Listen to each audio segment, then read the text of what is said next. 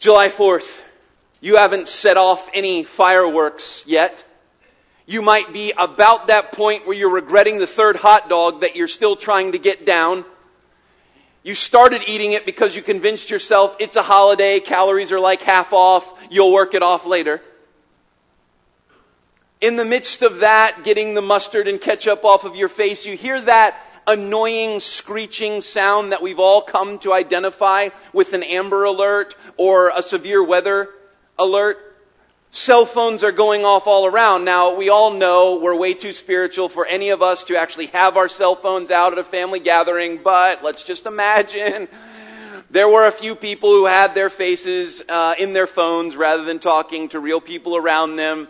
I know, hypothetical. But they're doing that, and you recognize by their facial expression that this is not an Amber Alert. You recognize by their facial expression that this is not something having to do with severe weather. You recognize by the fact that their jaw drops and there's this gasp and their eyes get wide that something much more significant is taking place. So, of course, you grab your phone and you see the alert. And that alert prompts you, of course, to begin searching to see if this alert is in fact true. So you run to wherever your source is for news and information, be that social media, be it some cable network, website, whatever the case may be. And sure enough, you come to find out it is true. There is one who has this very day the audacity to claim his authority as king over the entire world. He didn't campaign. He didn't run on a platform of liberalism or conservatism. He wasn't elected. He has no term limits. He has not guaranteed your right to life, liberty, and the pursuit of happiness. He has simply said, I am king over all the earth. Now, why do I give you that illustration? Well, because when I have my nice Sunday morning thinking cap on, I read Psalm 100 and I go, yeah, that's great. Yeah, get them. You know, I'm there. But when I have my not Sunday thinking cap on, and I hear this declaration in Psalm 100, there is inside of me a little bit of pushback. Wait a second. There is a God who rules over all the earth, and He is commanding. Did you see all those imperatives in there? He is commanding worship from me. And He's not just commanding worship from me, but He's commanding that I do it with gladness. That I enter His presence with singing. I don't sing into anybody's presence. Generally that's because they leave if I enter their presence with singing. But nonetheless, He's commanding these things of me. This psalm is incredibly simple in its layout. The truths that are given here are very, very simple, but incredibly profound. You have a list of imperatives in verses 1 and 2, and there's actually an imperative at the beginning of verse 3 that is followed up by a reason. And then after that reason is given, you have more imperatives that are then followed up by a final reason. And the first reason given for this command to make a joyful noise, to serve the Lord with gladness, to come into His presence with singing is right there in verse 3, and it says, know that the Lord, He is God. Now, in the psalmist's day and time, that would have been a profound thing. A single God, ruler over all things, that was not the popular way of thinking. No, there were lots of gods. You kind of picked and choose the God that you liked, the one that would serve you best. You worship different gods, but one God to rule all nations? One God that was big enough to control all of creation and all peoples and was great enough to be worthy of the worship of all people?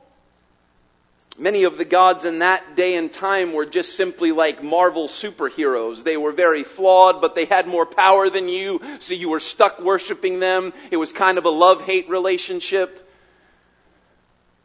And in the midst of that, the psalmist breaks forth and calls the entire world to recognize, yet to worship the one true God. Now, okay, I know, you're sitting there and already you're going, okay, we know Justin is gone, we're on B level here, but do you realize, Flintoff, you're talking to a bunch of people who are in a church building on Sunday morning and you're going on about the fact that there's a God. We're probably already convinced. In fact, even as a culture, we think, oh, we've moved way beyond this. I mean, we're far beyond this notion of multiple gods and all of this kind of nonsense. Well, the pluralism of the days of this psalmist may have been exchanged for relativism, but we are not much more advanced. In some of Barna's most recent research that he's done, this question was asked. The question was asked if the Bible, the Quran, and the Book of Mormon are different expressions of the same spiritual truths. Over half agreed, 56% of Americans. 2/3 of millennials agreed. In 1979, 70% of Americans agreed with the statement that God is the all-powerful, all-knowing, perfect creator of the universe who rules the world today. But by 2017, that number had dropped to 56%. 58% of teens, and listen to this, 62% of adults agreed with this statement. Many religions can lead to eternal life. There is no one true religion. One iGener, teenager, part of iGen or Gen Z, one of the participants in this survey said this: there is no such thing as truth, but there are facts. People can believe whatever truth they want. There is always room for truth to change. This isn't just something that is outside of the church. 57% of American adults agreed with the statement, whatever is right for your life or works best for you is the only truth that you can know. 74% of millennials agreed with that statement. And listen to this, 41% of practicing Christians agreed or strongly agreed with that statement. Into the midst of all of that confusion and all of that relativity and all of that pluralism, the Word of God declares there is a God. And He's not undefined. He's not ambiguous. He's not just some being out there that we can try and grasp to maybe comprehend one day. No, the psalmist is very clear. There is a God, Elohim, and His name is Yahweh. He is the God who has revealed Himself. He is the God who has communicated who He is. And the ears of the Jewish people, as they read this and as they sang this, that would have immediately connected them with the God who had revealed Himself in word and deed through His covenant with Israel. He was the God of the burning bush in Exodus chapter 3 and verse 14 when Moses begs the question, who will I tell the people sent me? And He says to him, tell them I am who I am sent you. I am the existing one, as one author put it. God has revealed Himself. He's not ambiguous. He's not unknowable. He has revealed Himself. There is one true God.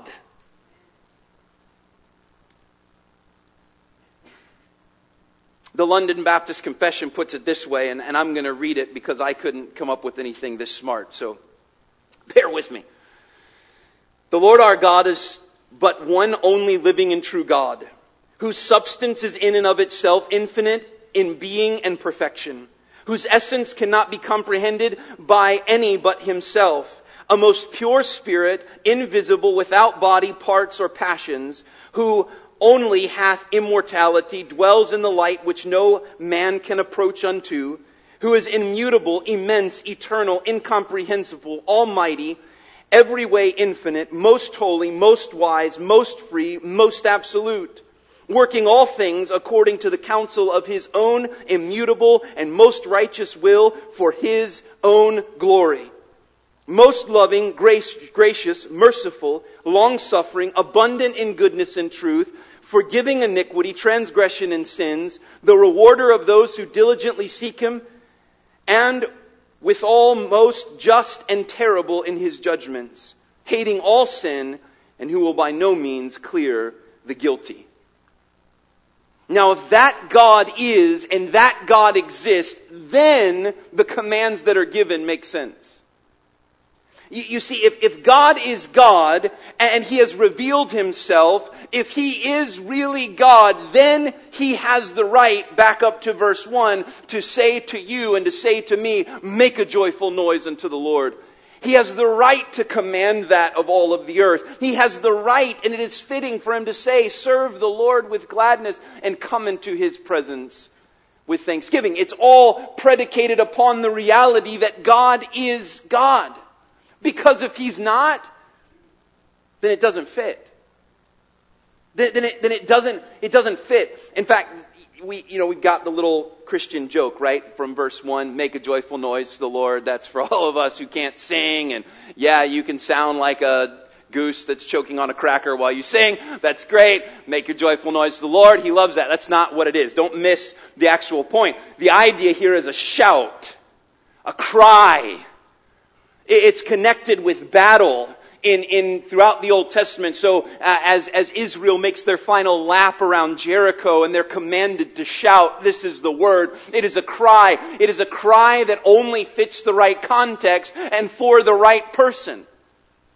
We've all watched those movies, right? And you've got this huge army that's been amassed, and they're there in rank and file, and they're getting ready to go out to battle, and they're just waiting for their leader to get in front of them and give that inspirational speech and then call them into battle. And it fits if he does it, and if he gives this rousing speech and raises his arm, then there's this big battle cry, and run, we charge. But if the stable boy gets up there, hey guys, woo! It doesn't fit. It fits because of who that person is. And so verse 1, make a joyful noise, shout, makes sense. Rejoicing with loud voices makes sense if the Lord is the Lord, if God is God and he's God over all the earth. The same is true with serving him or coming into his presence. Imagine it this way. Imagine this afternoon you get a phone call and the person demands that you come to their house. Now, if that person happens to be somebody that you admire, a sports figure, a celebrity, an actor, an actress, a musician, and they say to you, they call you, and they say to you, hey, come to my house, your response is not going to be, how dare you command that I come to your house? Who do you think you are? You come to my house. Right. This shows my age that this is still a phone. But no, you would feel what? You would feel privileged. You would not go, hey, no, how could you dare command me to come to you? No, you would say, when, where, what do I wear? What time? Just tell me, I'm there. You would take so many pictures and so many selfies and plaster them all over the internet, whatever social media you use, and you would be delighted to do it. And none of your friends would go, oh, what a sellout. Can't believe that. Look at them hanging out with that celebrity. And they dared to take a selfie. I would never have gone. No, it would get more likes. You would get more people inquiring. What was it like? What were they like? What did you do? Why? All because of who that individual is. It would fit. You would be delighted to come and hear. This is all predicated on this very simple and yet incredibly profound truth that God is God. Yahweh is Elohim. And if he is Elohim, then he is worthy of our worship. He has the right as God to demand, to command our worship. And as the psalmist makes clear, which may not be as clear to us, he also has the right to command how we worship.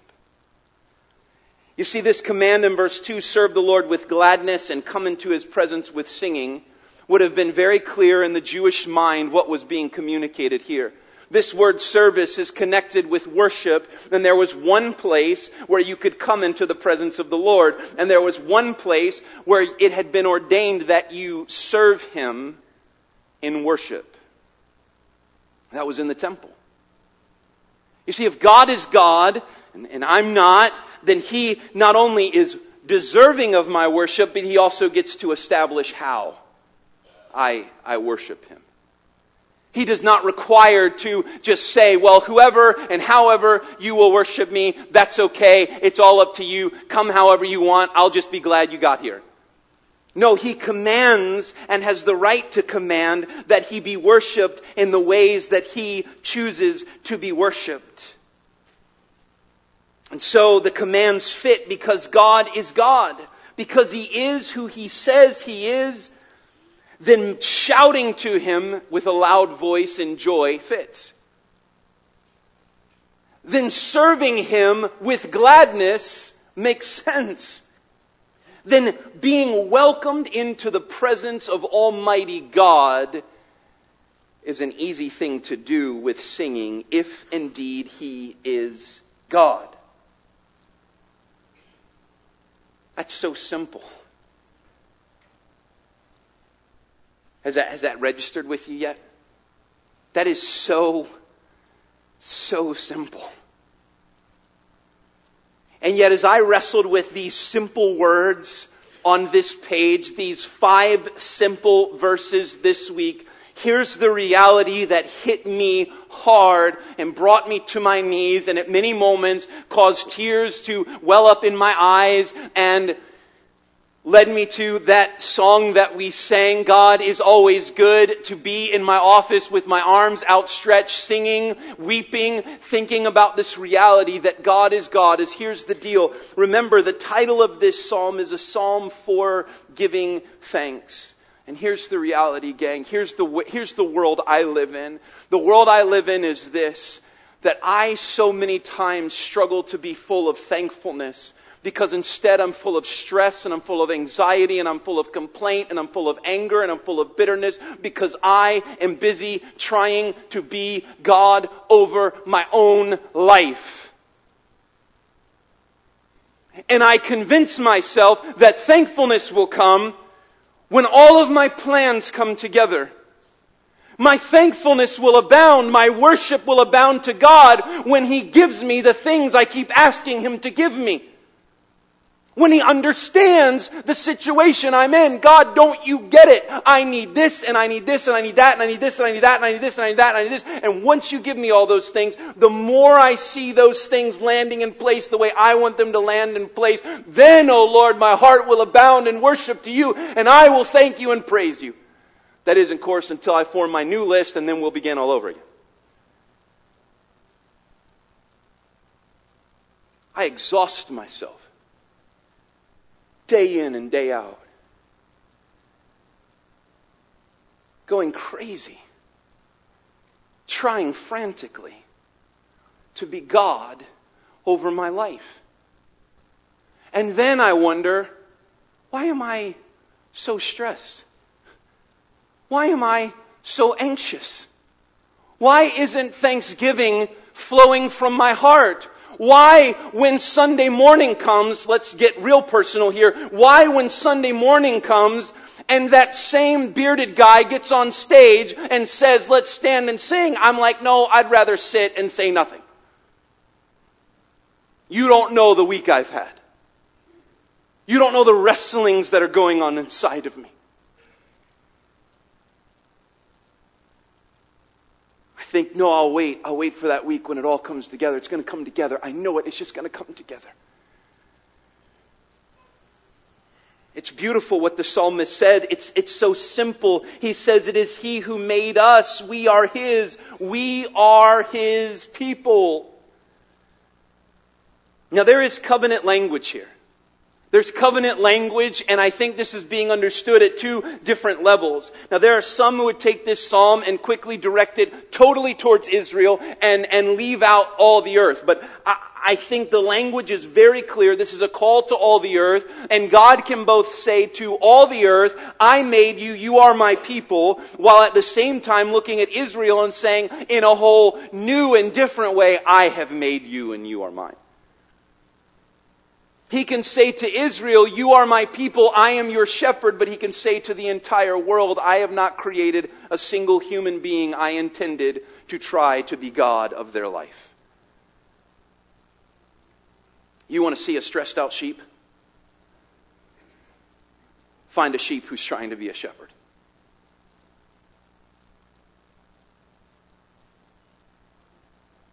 You want to see a sheep that struggles with anxiety, complaint, bitterness, who's more prone to gossip than give praise? Find a sheep who has been made to be a sheep, but is frantically running around trying to control everything, is trying to play the role of a shepherd, and thinks that the moment of thankfulness, the moment of praise will arrive. It will all fall into place when his plans all fall into place. But here's this simple and very profound truth. It's that thankfulness abounds as I rest in the reality that I am a sheep and not the shepherd. Thankfulness abounds not as God adds to my already full plate, but thankfulness abounds not in me having, but in my recognition of my absolute lack and his total sufficiency. And I rest. I rest. And my heart abounds in gratitude. You are the shepherd. And I rest in you. It's so simple. And yet so profound. Could you just hear that this morning? God is God. Yahweh is Elohim. And you are not. And no matter how many things you create in your life to be thankful, no matter how many reminders you put on your phone, Post-it notes you put on your fridge, I would argue with you this, that your thankfulness will run dry unless you acknowledge that God is God and you are not. And unless you find that great reservoir of praise that flows simply from the reality that you were never intended to be in control of your life, but to rest in the fact that He is. There is an unending reservoir of praise. There is this depth, there is this profundity to that reality that for all that I lack, He is completely sufficient. I don't need to spend my life trying to hold it all together because I was never made to do it. I can rest in the one who is. Now, my very insufficiency becomes a source of praise for His all-sufficiency. Isn't that incredible? Well, He doesn't stop there. He continues. He goes on to give more commands that we are to fulfill. Enter His gates with thanksgiving and His courts with praise. Give thanks to Him. Bless His name. And here's our next reason. It's so simple. For the Lord, that one Yahweh, who is Elohim, who is God, He is good. He is good.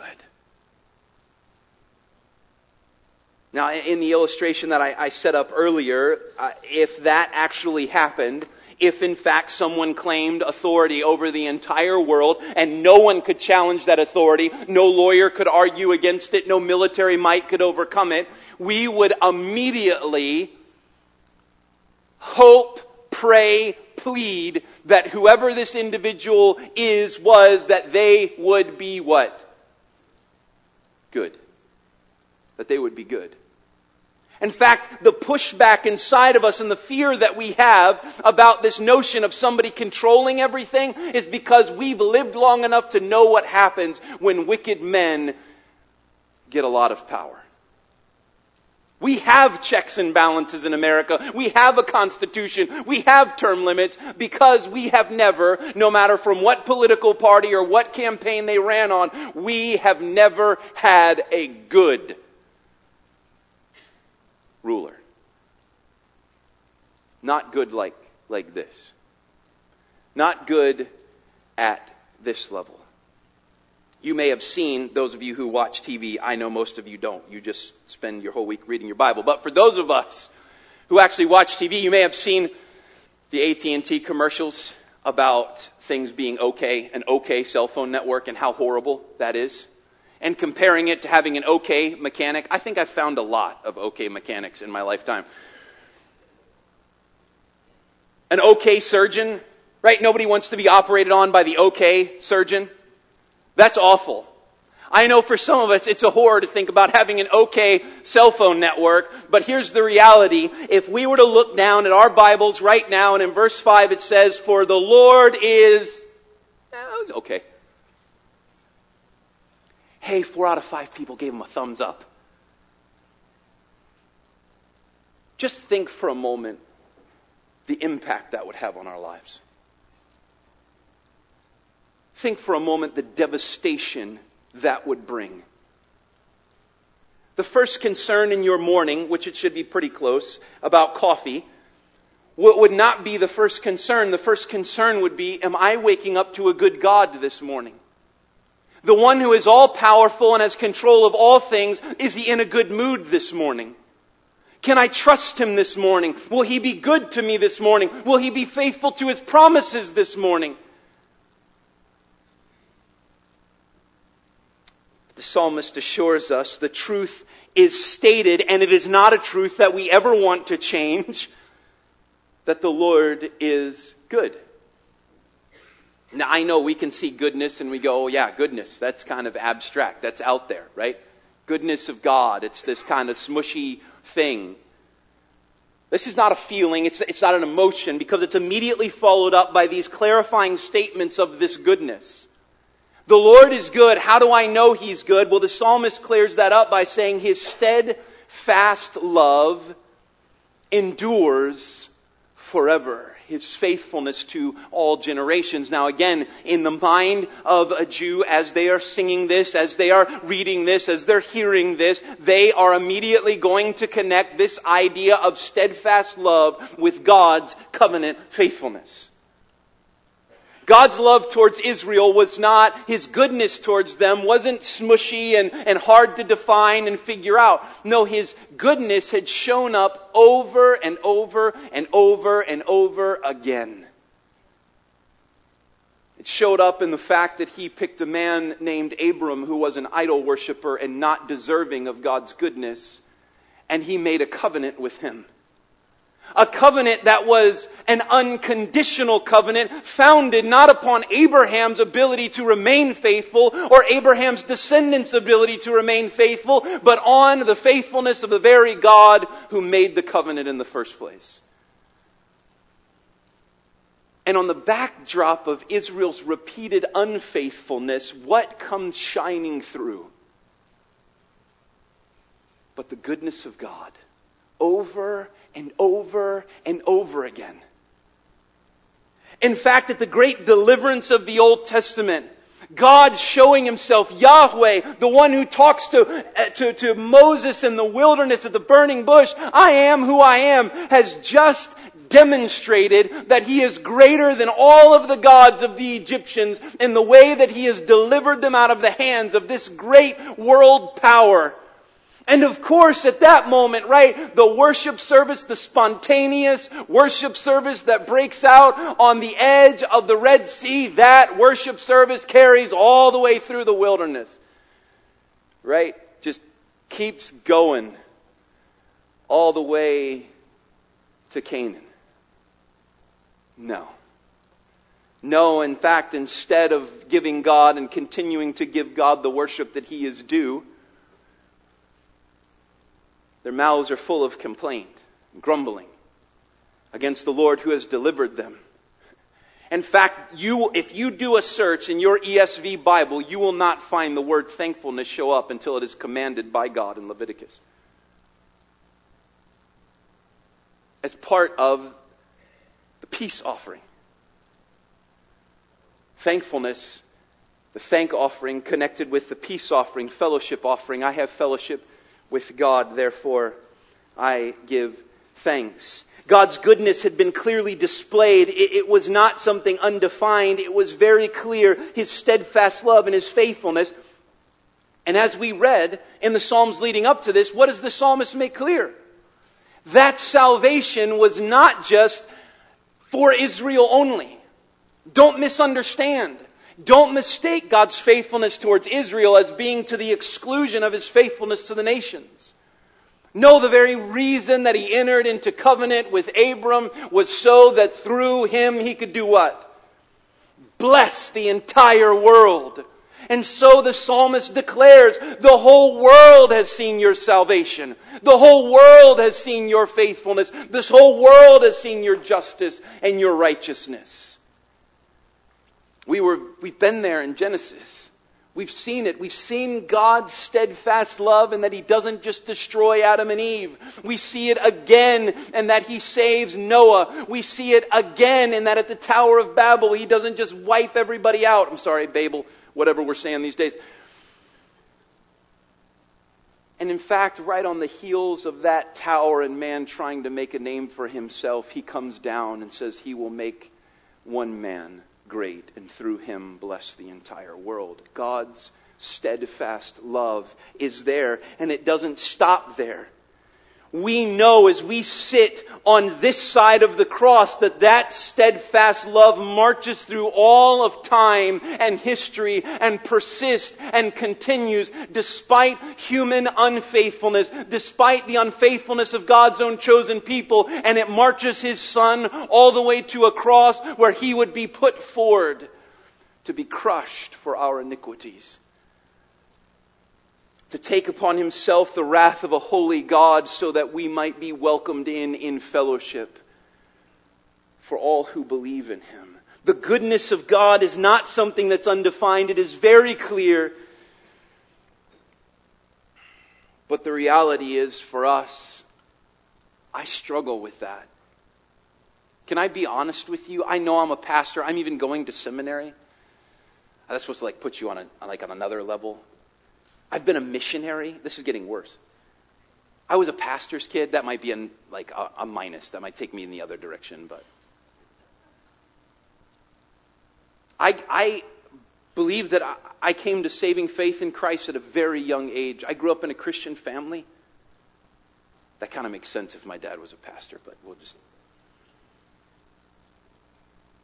And here, at 40 years old, having seen so much of God's steadfast love poured out on my life, I confess to you that I struggle at times to believe that He is good.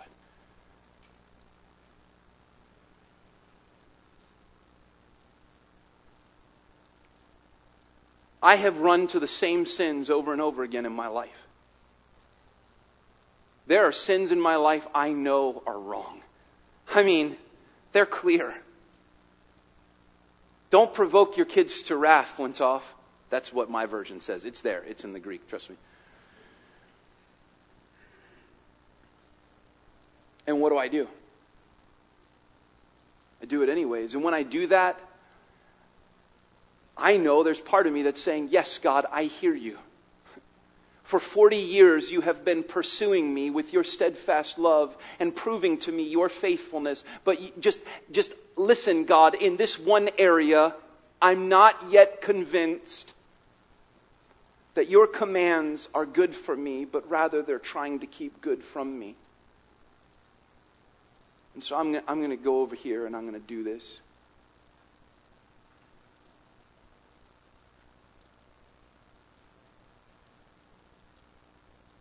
I question His goodness. And then as I question His goodness, I'm amazed that my heart does not abound in praise, in thankfulness. Instead of reading His commands as His love to me to lead me in paths of righteousness for His name's sake, I see them as Him trying to keep good from me. I shouldn't be shocked. We might be shocked because if you're anything like me, then you tend to esteem yourself much more highly than you ought. You think you're way beyond these things. There's a God and He's good. Yeah, I graduated from that class when I learned to color in the lines in Sunday school. But the reality is that these have plagued us going all the way back to our great-great-grandfather, Adam, who was in a garden surrounded by clear evidence that God is God because He had spoken everything into existence. He could see God's goodness all around him because everything that God had made was nothing but good. Let's face it, men, he could behold a beautiful woman and be convinced, yes, the Lord, He is good.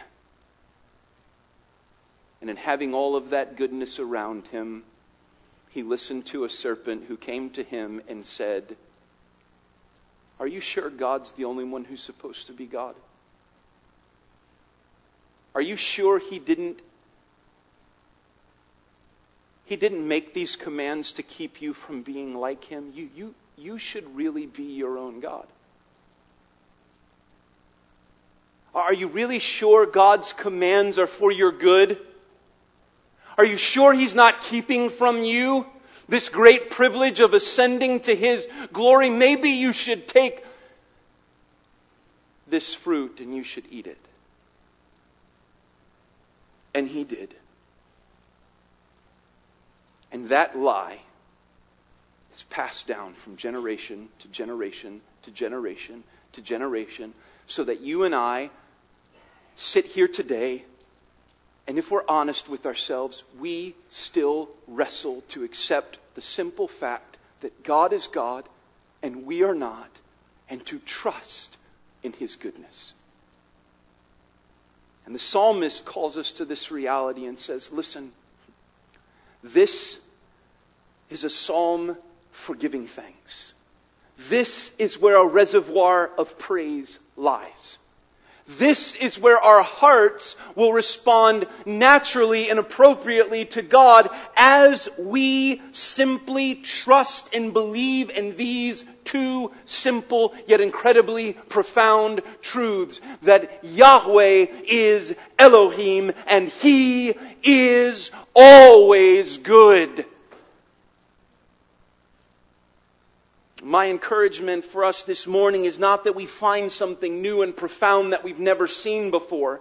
It's not that we start some new regiment. Yes, here's what I'm going to do. We're going to spend some summertime in the Psalms, and I'm going to put post-it notes everywhere and alerts on my phone and put everything. I'm going to go thankful crazy and do all of these things. That's what's really going to motivate me. I'm going to beat this into my life. Here's what I've been praying for you, and I would plead with you that we, by the work of the Holy Spirit in our hearts, would just grow in faith in the simple reality that God is God and He is good.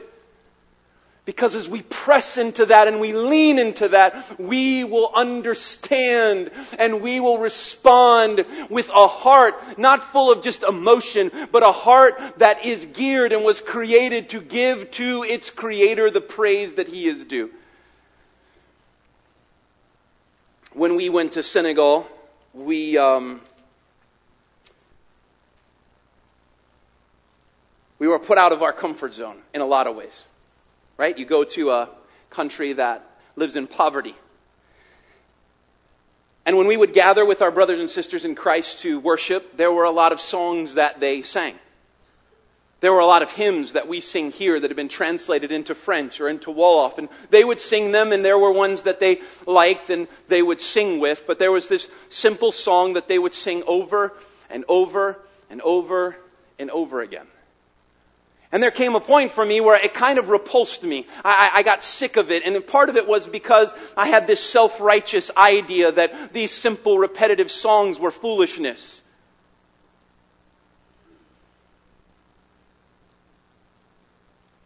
But I can remember there sweating profusely in our little church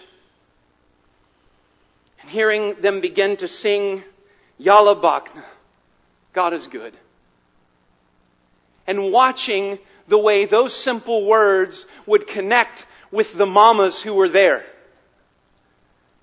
Nothing got their feet moving like the simple song, God is good. They'd start moving. They'd start that little shuffle. When it was really hot, that's all you got was a shuffle. Because any other movement and you were pouring sweat and it was way too much.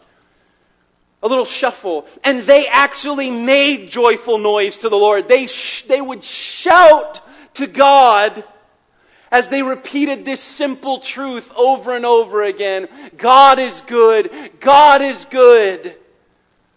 He is good to me. I remember being out in the village.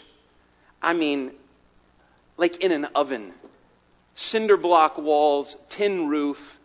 It's probably over 100 degrees outside, and you're just baking in there. And they would start singing. Yalla Bakna, Yalla Bakna. Yalla Bakna, Lochi man. And I'd look at them, and they had nothing. You'd see these mamas begin to dance and they don't even know where they're going to get enough money to buy rice to make chibujan for dinner that night. They might have a sick kid at home and they can't afford to take him to the local clinic, much less afford the medicine that the doctor would prescribe. They have so little. Their lives are so empty in so many ways, but yet they had come to understand this profound truth that thankfulness did not come from having abundance. Thankfulness comes as I sink into and rest into and trust in a sovereign God who is good. And so they would sing and so they would dance. And they taught me a profound lesson. That I had much to learn about the goodness of God. And not just that God was good, not just that He was out there somewhere, but that He was good to me. He's good to me. The reality is that as we struggle with this, let me say these two things and I'll stop. One, can I encourage us this morning that if you're like me and you're willing to say you struggle with these simple truths, then can we commit to this being a place where people are allowed to struggle and be encouraged? Can we commit to the fact that in this place we will not judge those who come limping in on Sunday morning, wrestling to believe still that God is good because of what's going on in their lives or because of what's not going on in their lives? Could we be okay just to sit there with them in their struggles? I think we can do that. And I think that the church is intended to be one of those places where God's steadfast love and faithfulness shows up. And here's the other thing, and I'll finish with this. Here's the beauty of this. Is that if my praise is connected to my ability to remain faithful, my ability to persist enough, my ability to be good enough, my ability to praise God enough, then it will always be frustrating and it will never work out. But my hope, my confidence is not anchored to my faithfulness. The whole psalm is anchored on these two realities of God's sufficiency. My confidence is not that I will ever arrive to the point where I worship Him enough, where I can praise Him enough, where I can be good enough. The whole psalm is anchored on the reality that God is good, and that is my hope. He is good. He is good, and He is good to me. The testimony of my life will never be that I've arrived at a point, that I've orchestrated things enough, that I've cleaned it up enough, that I deserve that goodness. In fact, the more I understand His goodness and the more I understand His greatness, the more inconsistent it seems to be that He would ever be good to me. But my confidence is that the truth is unchanging and that God is declared He is God in the heavens and He is good. And His faithfulness endures to all generations. And so I bank my praise on that. And I rest in that and I sink into that. I press into that. Because God is good. It is His goodness that is the foundation of my praise, not mine, but His. And I find there reservoirs of unending praise and thankfulness to God. God is good, friends. God is. Just grab that. God is. And I know some of you are going through all kinds of stuff, and there's a lot going on I don't even know about. But I can tell you this, He is good. And He is good to you. Let's pray together. Father, I thank you for your revealed word. I thank you that we're not left to imagine that there's a God or hope that there's a God. But you have clearly communicated that you exist, and you have communicated the type of God that you are. We rejoice in the fact that you are good. Help us, Father, because our faith at times is misplaced. It's put in ourselves. It's put in others around us. It's put in our ability to pull things together. Help us, Lord, to put our faith in you and in you alone. And help us to just rest in these realities that you are God and we are not. We are sheep. You are the shepherd. And to trust that you are good. Thank you for these simple reminders this morning. May your Spirit work them into our hearts and lives. We ask it in Christ's name. Amen.